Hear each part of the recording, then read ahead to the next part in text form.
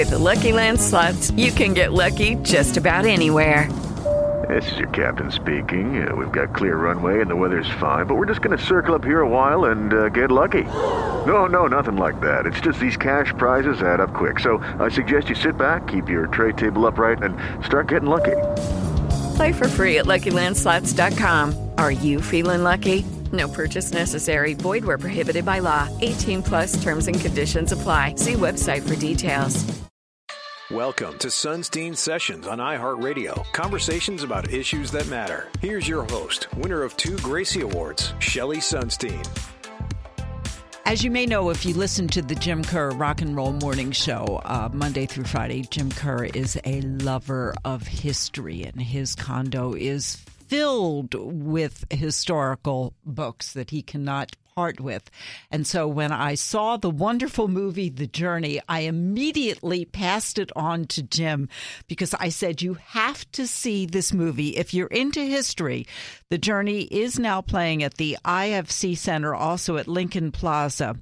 And it's a story of how 2 men from opposite sides of the political spectrum came together and changed the course of history because they were forced to talk to each other. Does that sound familiar in today's times? Now, this wasn't that long ago. This was in 2006 amidst the ongoing decades-long conflict in Northern Ireland. And there were peace negotiations. And on the one corner was Sir Ian Paisley, the conservative British loyalist, and on the other side, a former IRA leader, Martin McGuinness. And Nick Hamm took their story. We don't know exactly how much of it was true because there are liberties involved, but the 2 men, well, there was a tradition in Northern Ireland for opposition party politicians to have to travel together so that there would be no assassination attempt on one or the other. Fascinating. And that's where the story begins. So, Nick, I'll let you continue. Yeah, wasn't it? It was that fact that you mentioned is always quite interesting because it was never a government edict. It was never, they never did it. It was just. Well, they did it out of mutual happened. security, I think. Yeah. And they did it over 20, 30 years. So you had this extraordinary idea that people who were kind of bitter enemies would get on a commercial flight together, share conversations about normal stuff, and then get off the flight and hate each other and preach God, fire, and damnation to each other. And there was really funny incidents over the years. They would get on well during the journey, and then they would refuse to get off the plane together. So they'd have to get off one at a time, so that their supporters didn't see them together and getting along. Yeah, I mean, it's like literally you couldn't write it.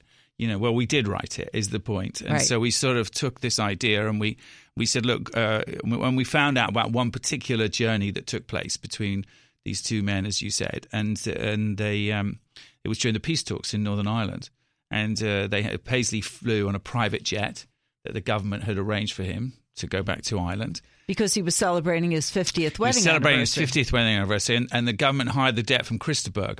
So Christaberg's private jet picked them up, and McGuinness decided to go on the jet with them. And this was the first time, believe it or not, that in 30 years these guys had, Paisley accused McGuinness of trying to kill him on many occasions. Don't forget, McGuinness was almost the de facto head historically of the IRA, right? And Paisley was the pretty much the head of the militant Protestant forces within Northern Ireland. So 2 mortal enemies. 2 absolutely the most opposed politicians, but on every single fiber of their being. And so what happened on that jet is that they started to speak. They started to talk, and they realized they were the same. They realized that it was and so what we did is we took that idea, because what actually happened with those 2 guys is they formed one of the most unique and unlikely political friendships in modern history. And because they did that, because they forged that relationship, and because they had that friendship, they then allowed the peace process to happen.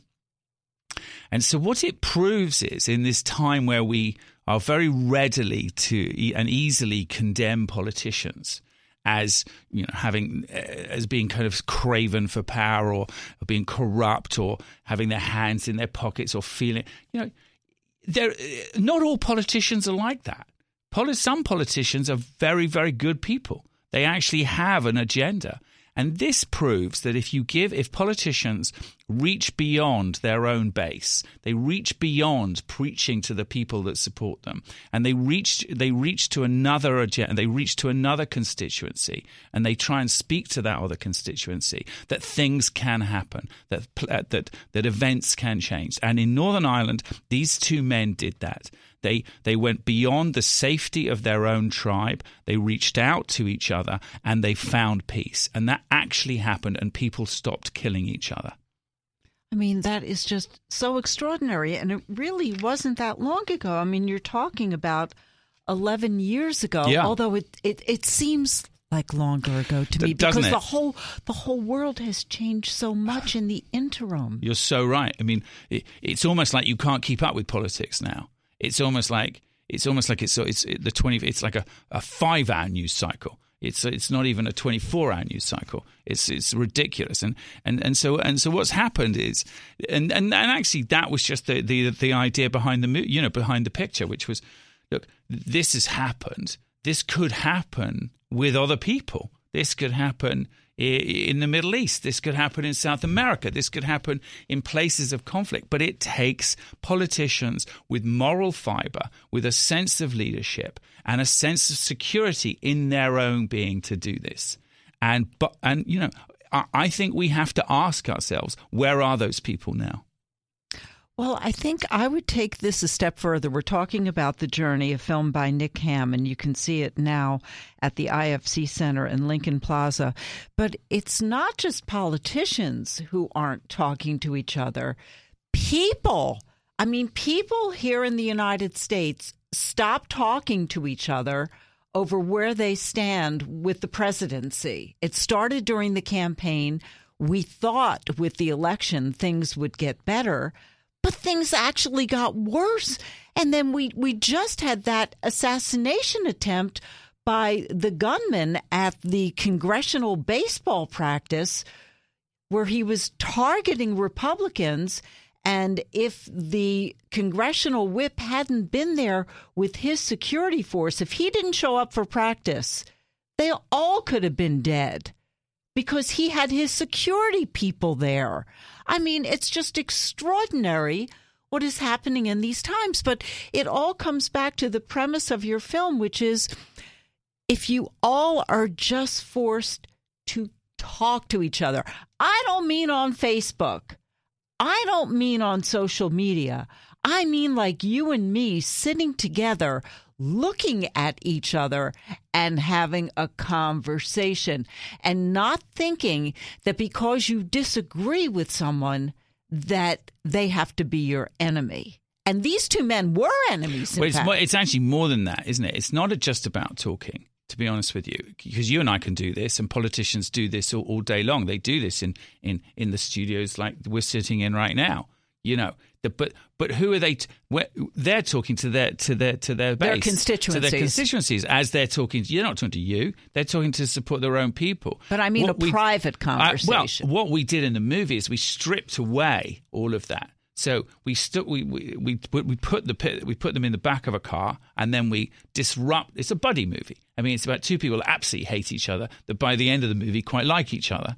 It's the kind of, I think it's a sort of new genre. It's like a political road movie. It's ridiculous, and it's very funny. So we kept the whole thing going with humor. But you stripped away all of everything that the normal artifice of a politician. No assistants, no media, no television cameras, no nothing.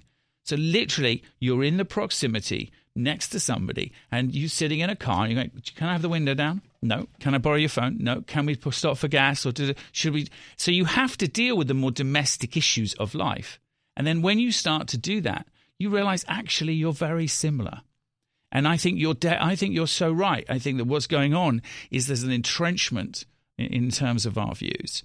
And rather than actually And I think liberals are as bad as the Republicans, to be quite honest with you. I think there's a sort of literally a massive divide, and we have to sort this out. It's not just an American issue, by the way. This is a European issue as well. This is a cultural issue that is going on in the West, which is to do with all kinds of factors that are way beyond you and I talking about in this studio. But, I think that social media has made things worse because you can hide, you can be somewhat anonymous. You can say things that you would never say to, it's given a voice to face. idiots. I mean, that's what social media does. It gives a voice to morons. And so, and suddenly when an idiot and a moron has a voice, then other morons and idiots join that idiot. So, you have the idiots brigade. So, that's the enablement of consciousness amongst social media has huge benefits, but it's also had, you had huge deficits because now, but you don't have to listen to those guys. You just have to get better educated, by the way. You don't have to follow what people say. You just have to understand things better. So what has been the reaction to the journey? Well, it's been fantastic, really. We opened it last year at the Venice Film Festival. So we sort of started there. I was kind of nervous at the beginning because you play it to 1,000 people in Italy at sort of 10 o'clock at night at the festival, which is all very glamorous. And you think, oh my God, how are these people going to understand this movie? I mean, this is a small little movie in Ireland, and yet they started to laugh within 10 minutes. And then we played it at Toronto, and the same thing. And then we opened it in Ireland about a month ago. And then we open it here, and it's opened here in America. And the response has been really quite emotional, quite kind of – the Irish response was really emotional. I'm sure. Both sides, we opened it in Belfast, and we made sure that both sides came to the opening of the movie. So, you had senior figures in Sinn Féin, senior figures in the DUP, ex-hunger strikers, ex-IRA members.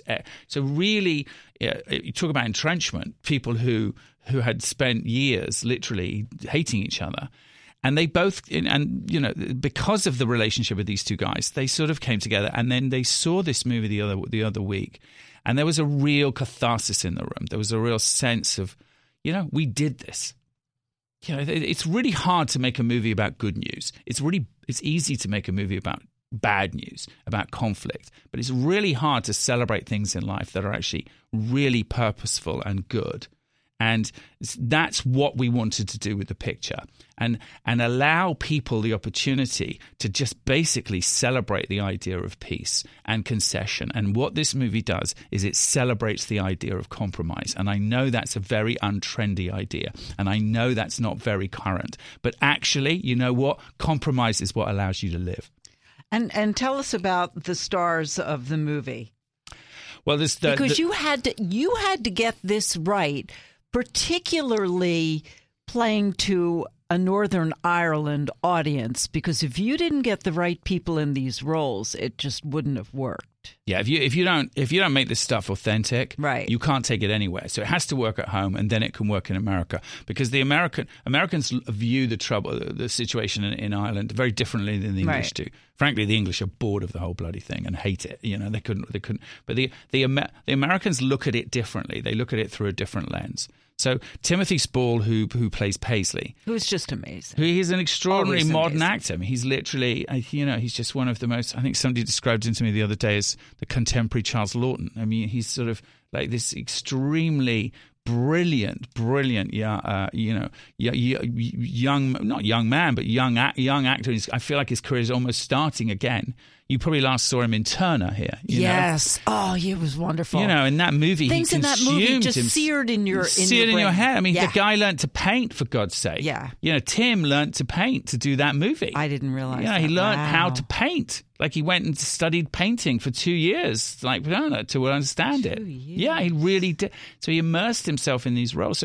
So you're dealing with an absolute consummate professional with Tim Spall. And then Colm Meaney, as everybody knows here from the Star Trek series and all the rest of it, he's a great Irish actor. And I was fortunate enough to be able to have John Hurt in one of his last roles. Yeah. And John provides a kind of narrative backbone to the film, and he kind of secures the sort of middle ground of the movie. And then Toby Stephens, who's in Black Sails, as you guys know from here, and then Freddie Highmore, who's in Bates Motel. So really cool cast of really good actors, and a very, very pleasant movie to work on. Okay, I want to remind you that The Journey can be seen now. It is open at the IFC on 6th Avenue and also at the Lincoln Square, and then it'll be opening in coming weeks elsewhere. And if you missed any part of this interview, you can catch up on the iHeartRadio app, on my podcast, Sunstein Sessions, or any of the other recent interviews I've done. Step into the world of power, loyalty, and luck. I'm gonna make him an offer he can't refuse. With family, cannolis, and spins mean everything. Now, you wanna get mixed up in the family business. Introducing The Godfather at ChumbaCasino.com. Test your luck in the shadowy world of The Godfather slot. Someday, I will call upon you to do a service for me. Play The Godfather, now at ChumbaCasino.com. Welcome to the family. VGW Group. No purchase necessary. Void where prohibited by law. See terms and conditions. 18+.